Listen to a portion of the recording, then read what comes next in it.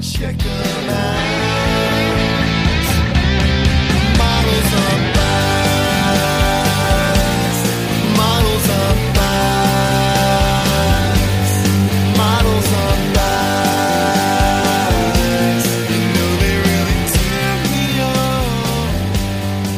Hello, Pittsburgh Steelers fans. Welcome to another episode of Steelers Friday Night Six Pack. I'm your host, as always, Tony Defio, and I thank you for joining me on this rather pleasant Friday evening in Pittsburgh. It's in the 60s, or at least it was most of the day. It's in the 50s now. But I will take it, especially after last week at this time when it was below zero, and I was miserable. So, as I always say, I hope it's nice and tropical wherever you are in Steeler Nation, whether it's in Pittsburgh or someplace else on this great planet of ours. And before I continue with tonight's podcast, I would like to ask you to please like and subscribe to our Behind Steel Curtain YouTube channel. We bring you live shows each and every day and night, including this show. Earlier on Friday, we had the Touchdown Under show with Maddie Peverall and Mark Davidson. Over the weekend, we have shows like We Run the North with Kevin Tate and his friends. We also have Steelers postgame show with Brian, Anthony Davis, Jeff Hartman, and Dave Schofield. At least that's most of the time. I'm not sure about this week, with it being a primetime game on Sunday night. On Mondays, we have The Hangover with Brian, Shannon, and yours truly. Tuesday, we have the Scobro Show with Dave Schofield and Rich Schofield. Wednesday, we have Know Your Enemy with Jeffrey Benedict and Shannon. Thursday, we have the preview with Jeff, Dave, and Brian. You can check those shows out on Facebook, also live. And, of course, you can catch any of those shows on any audio platform of your choosing. If you can't watch them live, you can watch them after the fact. Anywhere you can find podcasts, you can find those shows. And we also have a whole host of audio-only shows, including Bad Language with Brian, Let's Ride with Hartman. We have The War Room with Maddie Peverall. We have What Yin's Talking About with Kyle Kreis and his buddies. We have The Steelers Fix with Jeremy Betts and Andrew Wilbar. We have The Stat Geek with Dave. We have Here We Go, The Steelers Show with Brian and Kevin Smith. We have The State of the Steelers with Daniel J. So, again, you can catch all those shows on any audio platform of your choosing. And, of course, check out Behind Steel Curtain site news. We bring you commentary and we bring you film down and many other things. It's your one-stop shop for all of your Steelers needs. You will not be sorry. And let's check out the live chat this evening. We have Daredevil, who was first in. Congratulations. Another victory for Daredevil. Steeler Chick 46 is with us. Just joining us. Brian Brown. Kathy Forrid. And that's our crew so far. So welcome aboard, everybody. I hope we have a good show tonight. I hope I don't have any technical difficulties, because that was really frustrating last week, but I switched outlets on my laptop for my microphone, and it seems to be working.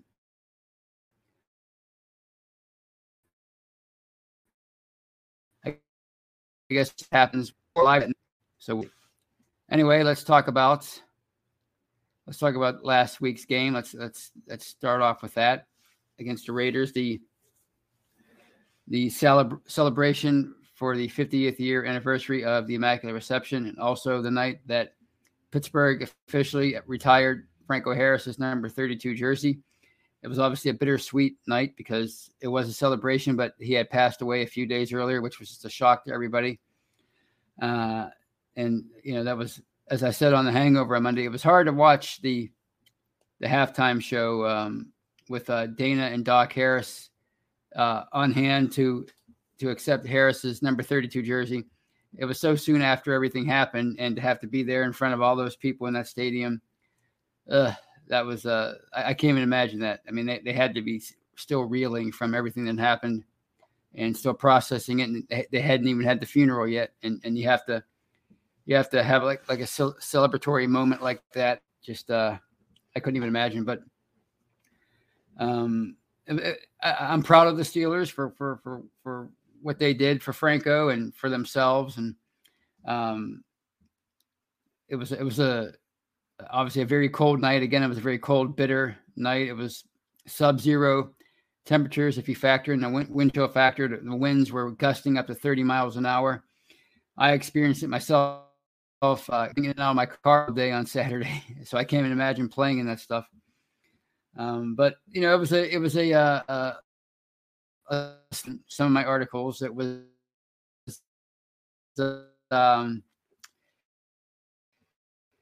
expected it though. Be cold, and you had Vegas coming from a dome stadium out west in Vegas, obviously.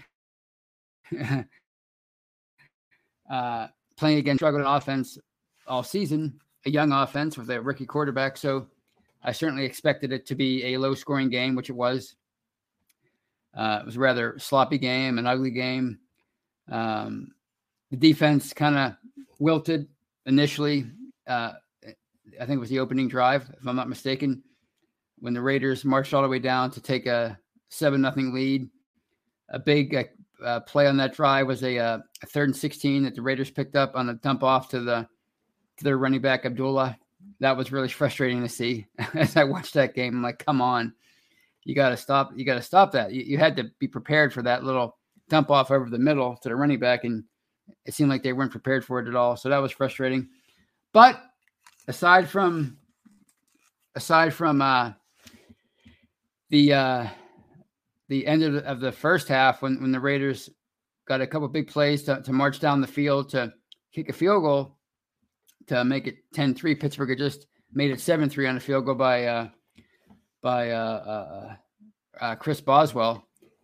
Aside from that, the defense really tightened up big time over those last 3+ quarters of that game.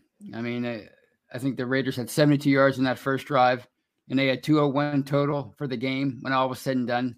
To me, that tells you all you need to know about what happened with that defense against the Raiders. So they stepped up. Cam Hayward has had a magnificent night, multiple sacks. He knocked the pass down. He was named AFC Defensive Player of the Week. Just a great performance, one of his best performances. What is he now, 33, 34? 33, I believe. So, you know, the guy just keeps getting better. And there's no question that having TJ Watt back, even though he's been relatively quiet since he's been back, having him back certainly has freed up Hayward. But still, I mean, you know, whether you're whether you're on, just because you're being blocked one-on-one, that, you know, doesn't mean you're automatically going to be successful. And he's been playing so much better these last few weeks. So kudos to Cam Hayward. He came out. He was the first one out in pregame ceremonies with the big number 32 flag. He obviously stepped up in a leadership role in a difficult time for that team. And kudos to Kenny Pickett, you know, for coming through in the end. Now, it wasn't his best game. You know, he struggled a bit. Would he complete 26 of 39 for, I want to say, 244. He threw a pick, and it was frustrating to watch that offense. There's no question. They did seem to move the ball a little bit. It kind of reminded me of the Ravens game a few weeks ago. They moved the ball, but you know, every time they got to around the 30, they kind of stalled out. Boswell missed 2 field goals, pretty uncharacteristic for him. One from 43 yards away, one from 52. I'm hoping the weather played a factor in those 2 misses, because it's rare for him to miss 1 in a game, let alone 2.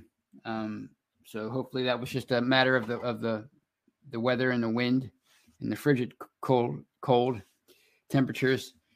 So 2 promising drives ended in missed field goals, and then the opening drive of the third quarter ended in an interception by Pickett when it looked like they were about to get in position to score some points. So it was a frustrating night for most of the game for that offense, because, you know, they outgained the Raiders, I think 350 to 201. So they were doing a decent job of moving the ball. but they just couldn't finish until the end. That final drive with 2 minutes plus left in that game. The plays that he made, meaning Pickett, those passes, a couple of the Freiermuth, especially the one on the sideline, the one that they had there was a dispute as to whether or not Freiermuth was in bounds, but that was a big league throw, a big time quarterback throw right there. And it was nice to see. And of course, after a couple other plays and then a 4th and 1 conversion, he hit George Pickens with a perfect 14-yard touchdown pass with 46 seconds left. And of course, they finished it off, Cam Sutton pick and a Connor Hayward jet sweep when the Raiders could still stop the clock with like 29 seconds left. So it was a frustrating game to watch, but I like what I saw at the end. And as I said on the Hangover on Monday, I was wondering how Pickett would respond if he was ever in that same situation that he was in against the Dolphins on Sunday Night Football back in October. You know, he threw, I think, 2 picks over the last 2 drives when Pittsburgh was losing 16-10 and had a chance to come back and win. And then that last drive, the second pick was really frustrating because it seemed like he had room to run and get closer to the goal line. Instead, he tried to hit Deontay Johnson and was picked off, and that was the ball game right there. So I was wondering how he would respond the next time he was in that situation. And he was he did the exact opposite that he did against the Dolphins. He came through with the big plays, with the big passes, the perfect passes, the precision passes. So that was really fantastic to see. And people keep these, you read stuff online and you listen to people like Mark Madden, which I don't know why, and they're so down on Pickett, and they keep bringing up his stats and how people are overinflating his rookie year based on a few plays here and there. And believe me, I think there's some of that going on. I know there's some of that going on. People are overly defensive of Pickett and what he's accomplished up to this point. He hasn't had a breakout game. There's no question about it. He has not had a breakout game up to this point. But, he has looked good at times during games. He's looked in command. He's looked in control. He's showed leadership skills. He showed confidence and toughness. And again, you wanted to see how he reacted to a similar situation that he made a mistake in, a couple months earlier. And as I said, he came through with flying colors. So, just because he's not having the greatest rookie year doesn't mean he can't eventually get over the hump and become a very good to great NFL quarterback.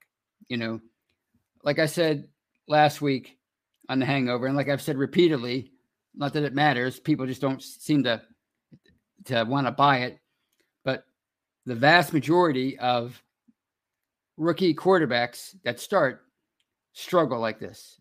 The offense is kind of, anemic. It has trouble producing yards and points, specifically points. And there's Dan Marino, who came in right away with the Dolphins in '83 and was an All-Pro from day one. Year 2, he was the MVP. And then there's everybody else. Even Ben Roethlisberger, who, believe me, he had a much better rookie year than Kenny Pickett has had up to this point, or will have when all is said and done. But even he was limited to what he could do. He didn't know the playbook.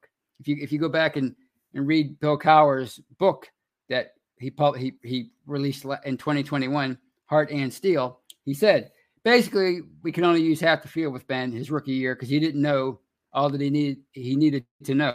Fortunately for him, as I've said in the past, fortunately for Ben, he had a great running game, the number one rushing attack in the NFL, and the number one defense. Basically, he came into a situation where he was on a Super Bowl ready team an all-star roster, and they kind of lifted him up and carried him all throughout that campaign. You know, he had his moments where he came through for them at the end of games, but mostly they carried him. He rode their coattails, so to speak, and that's how they went 15-1 and made it to the AFC Championship game. Kenny Pickett's in an entirely different situation, the one that most rookie quarterbacks find themselves in, and that's he's the quarterback of a young team, a young offense especially, and they're trying to figure things out on the fly, and the results aren't always going to be pretty. In fact, most of the time they're not going to be pretty. And what you want to look for are little signs that he is making improvement, that he is making progress, and I do believe we're seeing that. And the number one thing that I'm encouraged of with Pickett is his lack of takeaways, at least lately, at least since the bye. He struggled with that big time up until the bye, but since the bye, he's done a really good job of taking care of the football. And again, that's a sign of progress. It's probably also a sign of them maybe making the offense simpler, as Shannon has said several times. And of course, it also helps that they've been able to run the ball more consistently since the bye. But again, he's making progress, and that's all you can ask for from a rookie quarterback is progress. Now, obviously, you want to see him make that leap next year, which it's going to be interesting to see how he responds to his first offseason as a professional football player, and you know what he does in the weight room, what he does with a trainer, and how he looks come the spring when you know he's in OTAs and he knows he's the man. He knows he's the number one guy on the roster as far as quarterbacks. How he looks in the OTAs, how he looks at minicamp, and how he looks in training. I mean, that's going to be interesting to see what strides he makes after his rookie year going into his second year. And of course, you know, who's going to be his offensive coordinators. There's all kind of things that have to be yet to be determined. Are they going to address the offensive line with a premium pick, or are they going to maybe keep those top 5 guys that they have right now and allow them to continue to get better? And they've made a lot of progress this year too. So those are my thoughts on the Raiders game. The Steelers are now 7-8, and they theoretically, effectively have knocked the Raiders out of the playoffs. I believe they're still alive at 6-9 because of their conference record or what have you, but they're pretty much done. And Pittsburgh's still alive at 7-8. They're in 11th place right now. They improved 2 spots.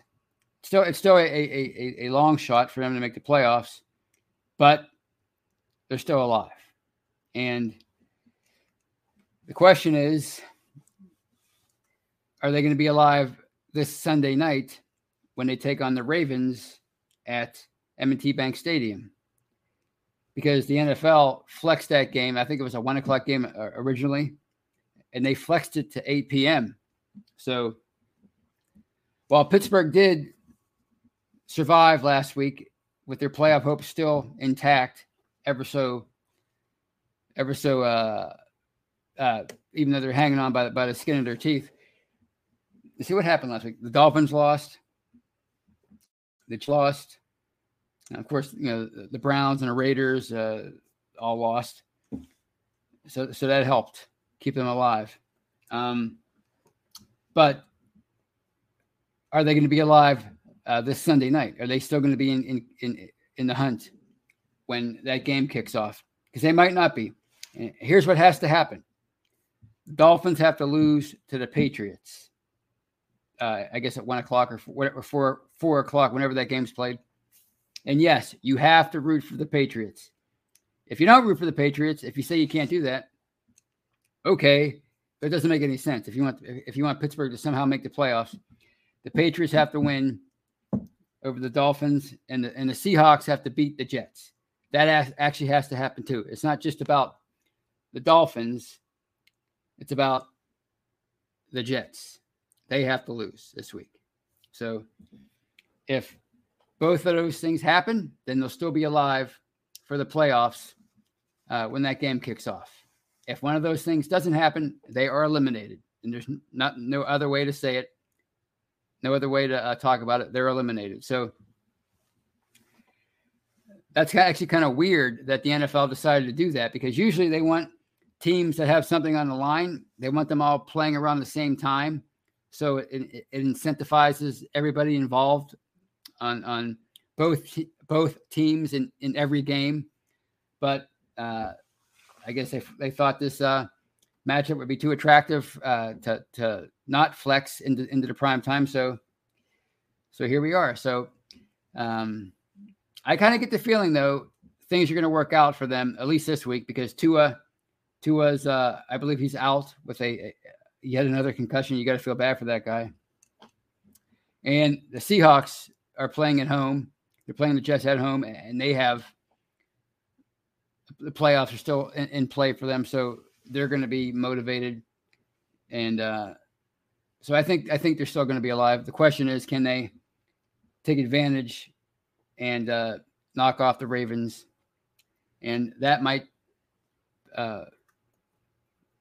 be a possibility again, because Lamar Jackson is out once again. Huntley is going to be starting in his place. Calais Campbell is currently listed as questionable. They're a big, towering defensive lineman who blocked a key field goal the last time these two teams met at Acrisure Stadium a few weeks ago. And Marcus Peters is officially out.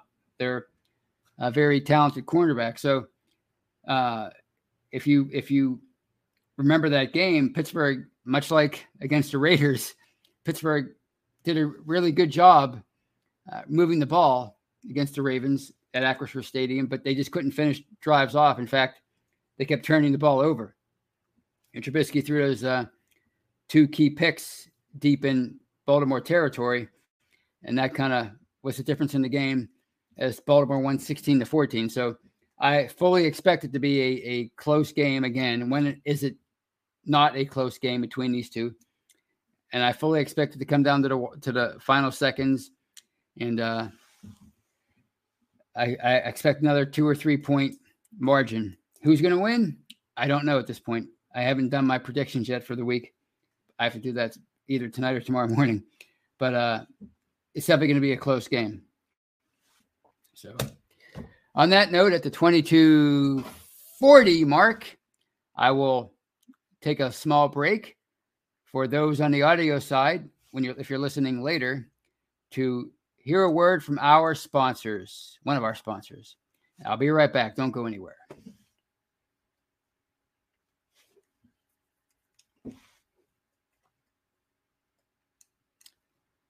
And welcome back, everybody. Welcome back to part 2 of this episode of Steelers Friday Night Six Pack. I am your host, as always, Tony Defio, and I thank you for staying with me. And we were talking about in the first half of the show, the Raiders-Steelers game from 6 days earlier at Acrisure Stadium, the 3-point win for Pittsburgh. And then we were talking about the playoffs and Kenny Pickett and whether or not this Sunday's game will mean anything for Pittsburgh when it kicks off, because of what has to happen on Sunday afternoon between the Jets and the Seahawks and the Dolphins and the Patriots. So on that note, let's look at comments and questions relating to that. This is one that comes to us from Claude Bishop. Does anybody want Canada to return next year? Most people don't.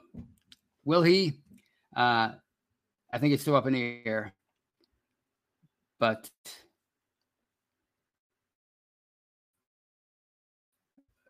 it's a delicate thing. When you have a rookie quarterback, Pickett if he likes Canada, it's going to be kind of hard to fire him.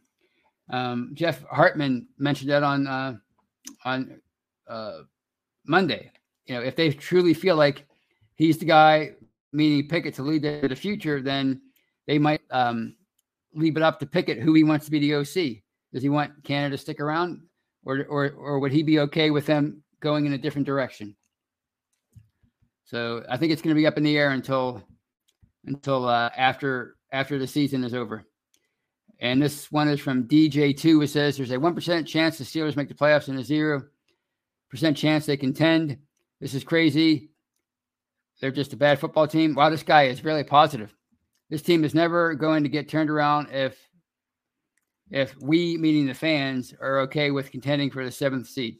It really doesn't matter if we're okay with it, DJ2. We have nothing to do with it. You know, this actually, I'm glad you said it because it's one of the points I wanted to discuss in the second half of the show. The whole accepting mediocrity thing. Are we just going to accept mediocrity? Yeah, we accept whatever the Steelers put out there because we have no control over it. And guess what? You know, they were expected to be a 7 or 8 win team this year. I mean, the odds makers said that they were going to, or they put the over and under at 7.5, 7.5 wins. So, you know, that's been an ongoing debate this week with, you know, talk radio and polls on Twitter. And if the Steelers finish at 9-8, will this be a successful season? And of course, the popular answer is no, of course not. How could you say that? The standard, Super Bowl, blah, blah, blah. Well, again, they were expected to have a bad year, meaning they're expected to have a losing season, which it still might happen if they lose one of their last 2 games. You know, so if they finish 9-8 with what they had going on coming into this year with a rookie quarterback in Pickett, who played the majority of the time, and so much turnover, your first year without Ben Roethlisberger as the quarterback, the leader of the franchise, to finish 9-8 and be in contention for the playoffs, to me, that's a good season because that shows me that they made progress throughout the year because they were 2-6 at one point, and now they're 7-8. So they finished 9-8. Playoffs or not, it's a successful year. I can't say that word. And if they make the playoffs, if you think that's not a successful year, then I'm sorry, but you're wrong. It's a successful year. And again, this whole idea of the standard, I bet you that's a phrase that Mike Tomlin wished he never, ever said. The standard is the standard.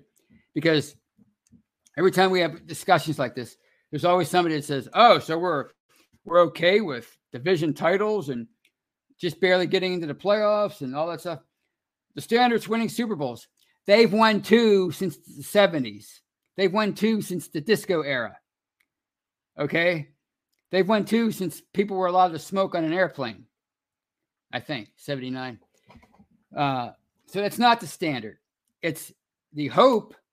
That's what people maybe they expect it because, you know, they've been taught to believe that because of the 70s. That might have been the standard in 1979, maybe into the early 80s when a lot of those star players were still around. But it really hasn't been the standard for a long time. It's the hope. It's the aspiration because of the grand total of 6 Super Bowls that they have, which is tied for number 1 all time. They were the first team to do it. So it's the hope. It's the aspirations of the fans and the organization to win Super Bowls, but it's not the standard because the Patriots just won a bunch of Super Bowls. I'm sure they have that standard too. You know, sometimes you just have to accept the fact that your team is in a down period. It's having a down few years, which they've had since 2019. There's no question about it. There was that crazy hiccup in 2020 when they went 11-0, but that was smoke and mirrors. Mostly it's been a down time since 2019, really since the end of 2018 when they collapsed. It happens.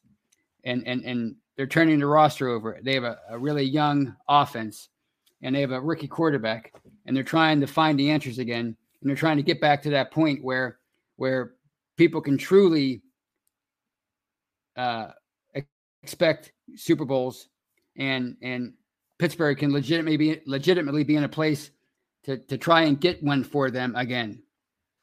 But right now they're not there. Right now they're if they were truly a Super Bowl team, Robert Spillane wouldn't be playing so much. Arthur Millette, no offense to him, wouldn't be playing so much. Gunnar Olszewski wouldn't be on the field at all. Steven Sims might be a really nice special teams player, but probably not a starting receiver or a receiver who contributes a lot for them. Okay. Those kind of players don't play on Super Bowl contenders. So that's who they have right now. And they're trying to find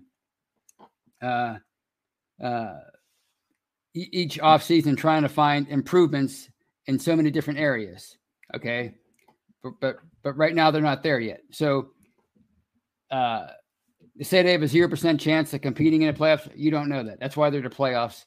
But to say that it's not a great thing for them to make it there, that's just silly. That's just a silly thing that people say, and I don't get it because you should always want them to be in the playoffs. You should always want that because one win, you can live up 30 years off of that. I still think back to that 1989 wild card win over the Oilers. It brings me great joy. I was 16 or 17 at the time, and I'm 50 now, and I still think about that and think about that game, and it's great. So you should want that. And if you don't want that, if all you want is a Super Bowl when you're going to be miserable, I'd say 99% of the time. And believe me, according to Twitter and Facebook, there are Steeler fans, quote unquote fans, that are miserable 99% of the time, maybe even 100% of the time. You know, they're that Randy Quaid from Major League 2. They're that kind of a fan. They're never happy, you know. So, look, do I want to see them win a Super Bowl? Of course.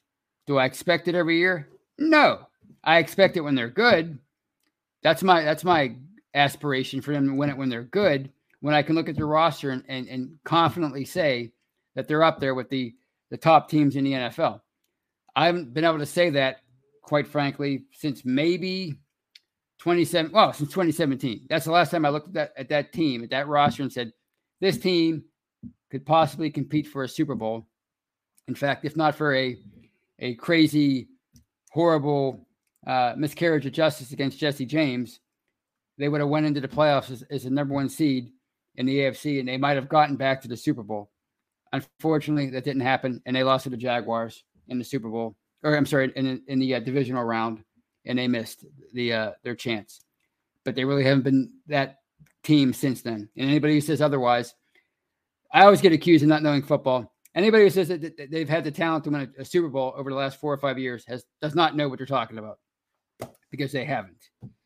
And you know, they just moved on from Ben, and they're trying to build a roster around another quarterback, and they're trying to build their team around guys like Najee Harris and Pat Freiermuth, and now George Pickens, Deontay Johnson, and on defense, obviously T.J. Watt and you know and Hayward and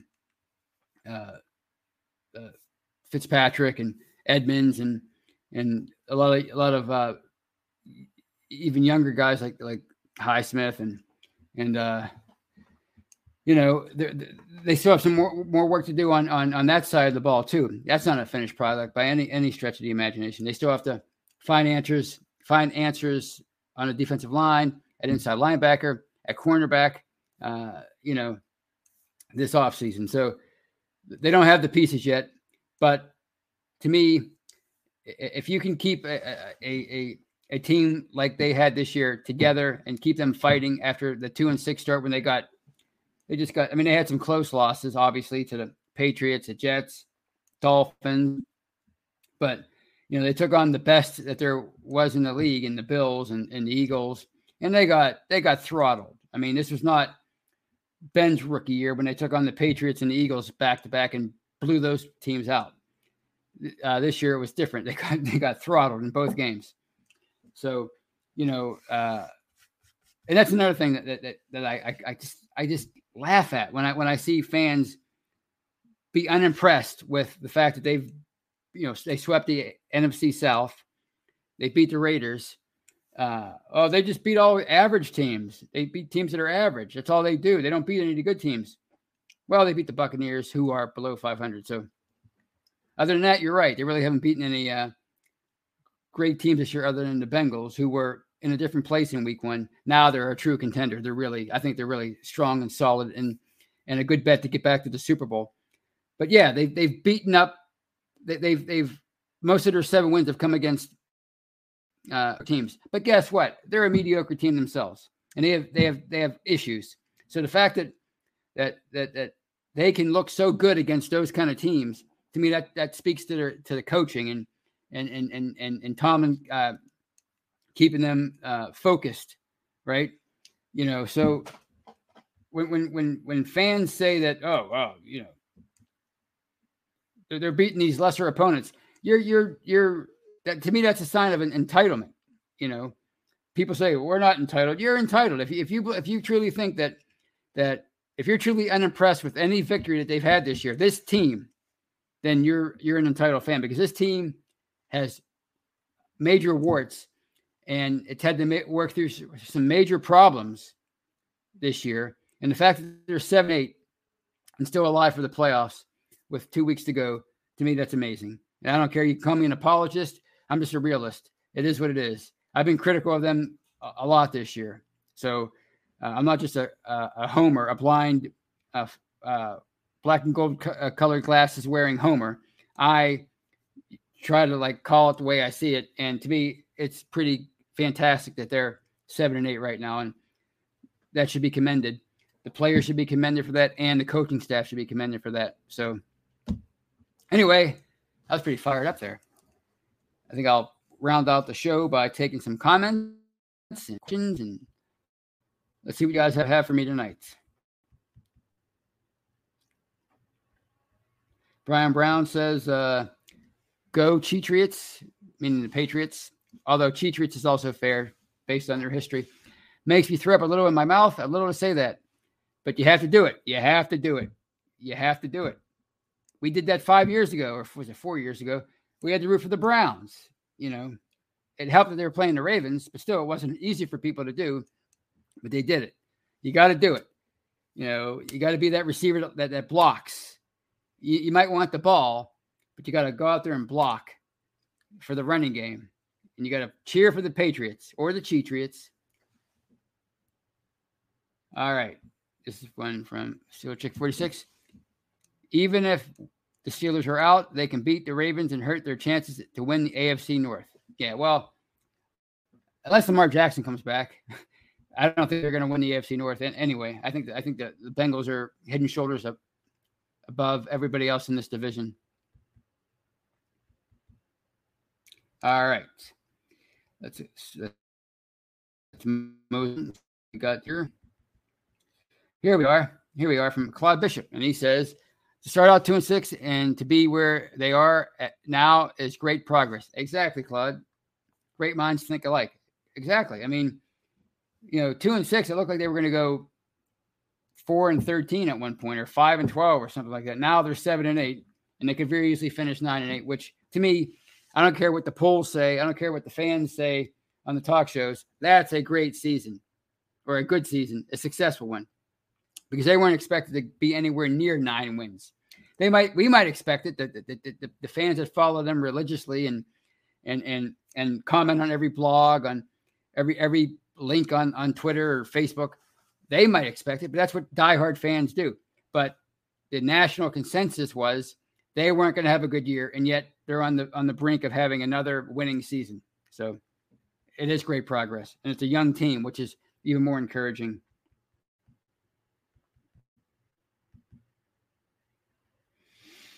All right. Let's see. This one from DJ2. Everyone with the brain knew they'd start 2-6 and end up like 8-9 just by looking at the schedule.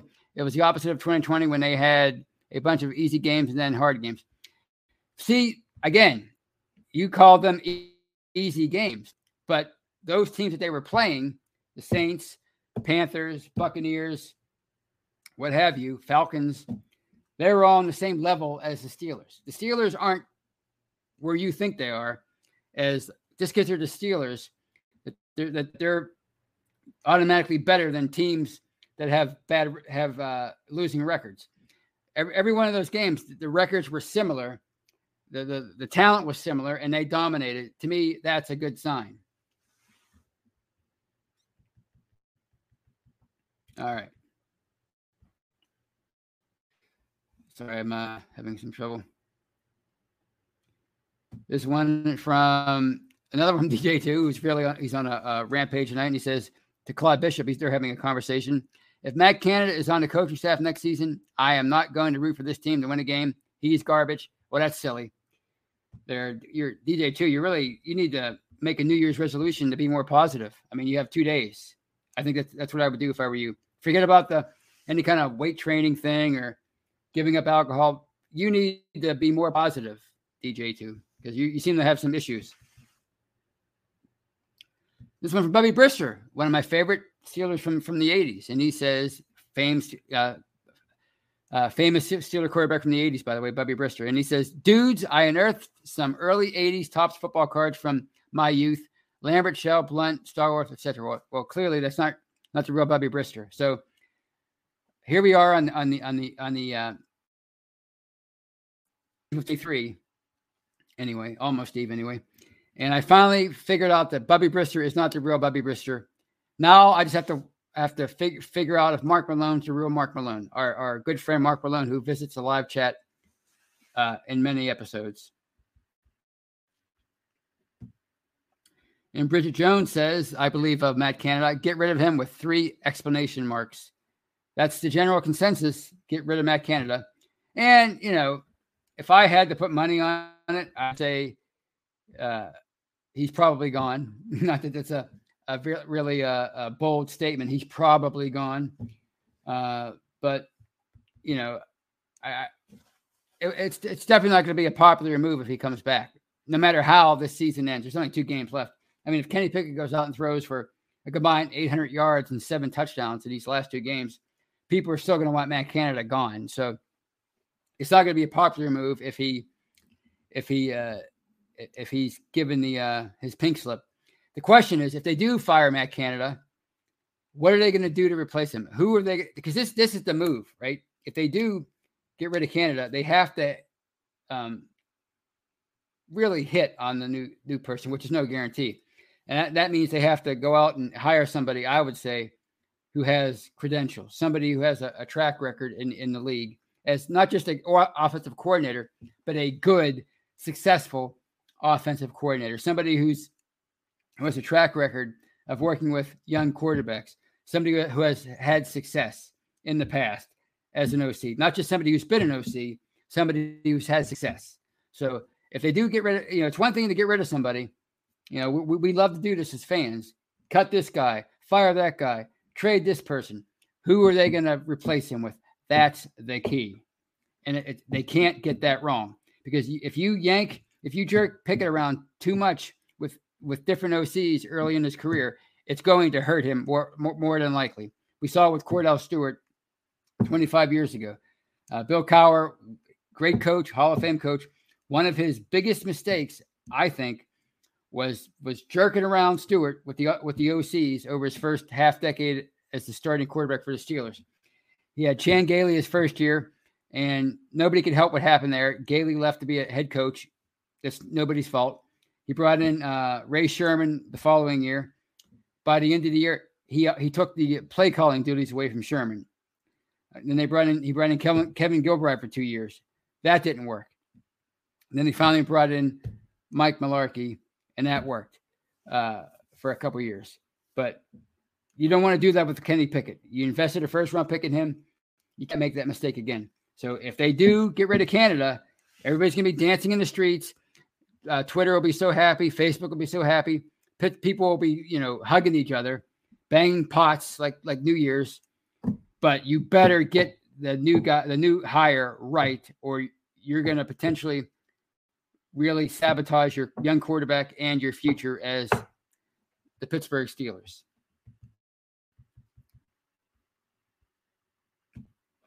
This one is from Brian Brown. Tony, do you ever just get a feeling like Sims or someone else is due for a kickoff or punt return for a TD? Certainly a punt return. I think he's been close to breaking a few this year. And no time like the present when you have when your season's still on the line.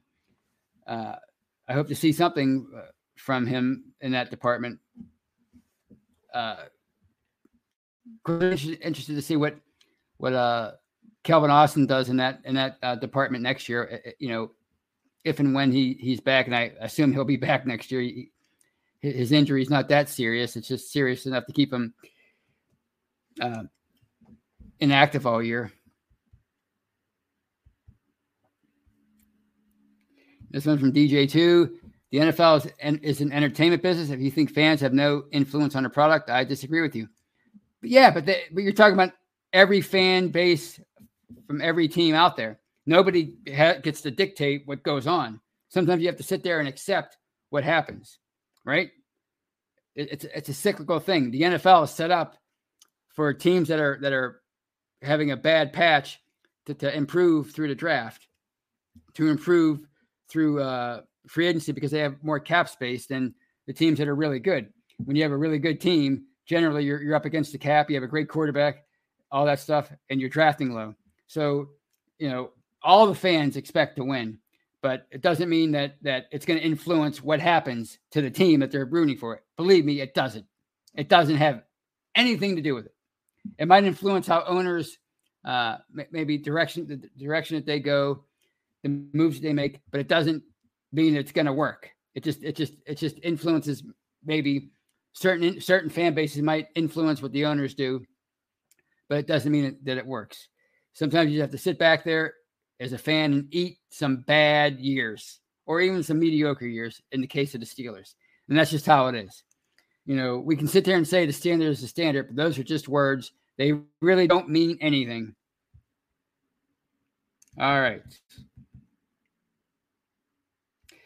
And there's another one from DJ2. The seats were empty on Christmas Eve. To retire Franco's number was a bad luck for Rooney. I think the fans matter. They do matter. But it was also Christmas Eve. It was also below zero. So what are you going to do? It was the coldest. It was the coldest game in the history of Acrisure Stadium.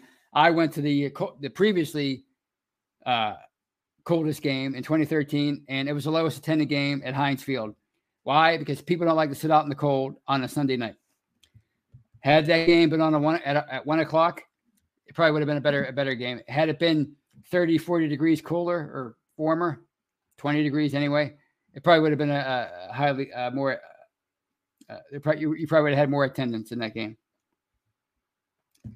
This one is from Jeremiah Yoder. Would the Steelers want to bring someone like Frank Reich in to be the new OC if Canada leaves? Well, I know the fans want that. The fans certainly want Frank Reich. But who's to say Frank Reich doesn't still want to be a head coach in the NFL? That would be a big move for them. He said he has a nice track record as an OC in the NFL. I'd be on board with that. But it all depends on what he wants. Does he want to be a head coach? Will they want to pay him enough money to be their OC? So that's to be determined. The last, I guess, big name OC they had was Todd Haley, and that was 2 OCs ago. So they've promoted from within since then. If they do fire Canada, they cannot promote from within for a third time. People will lose their minds. It has to be somebody with a track record. Old, young, doesn't matter. That person has to have a track record, or it's going to be a mutiny. This one's from Steel Chick 46. Seats were empty everywhere last weekend due to the weather. Yes. Whatever they call it, Cyclone Elliott, the storm that gripped America last week. It was cold everywhere. The seats were empty everywhere. What are you going to do? Like I said, the Rooneys can go out and try to appease the fans by making a lot of hot shot moves, but chances are it's going to fail because that's usually what happens when you try to put a super team together.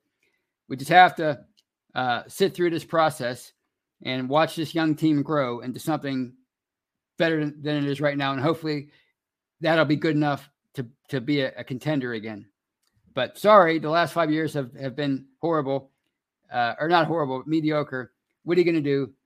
It happens. It happened in the 80s. It happened in the 90s. It happened in the 2000s a few times. It happened in the early 2010s. It happens. We can sit here and be vocal about it on social media, but it doesn't change anything. Ron Chess. Tony, hello. 8 Super Bowl visits, 6 wins, went to 3 between 2005. Yeah. Well, yeah. I mean, they've been to a lot, but they've only won 2 since 1979. Just me says all teams win and lose. I'm still with my Steelers no matter what. Well, yeah, they're going to have their fans.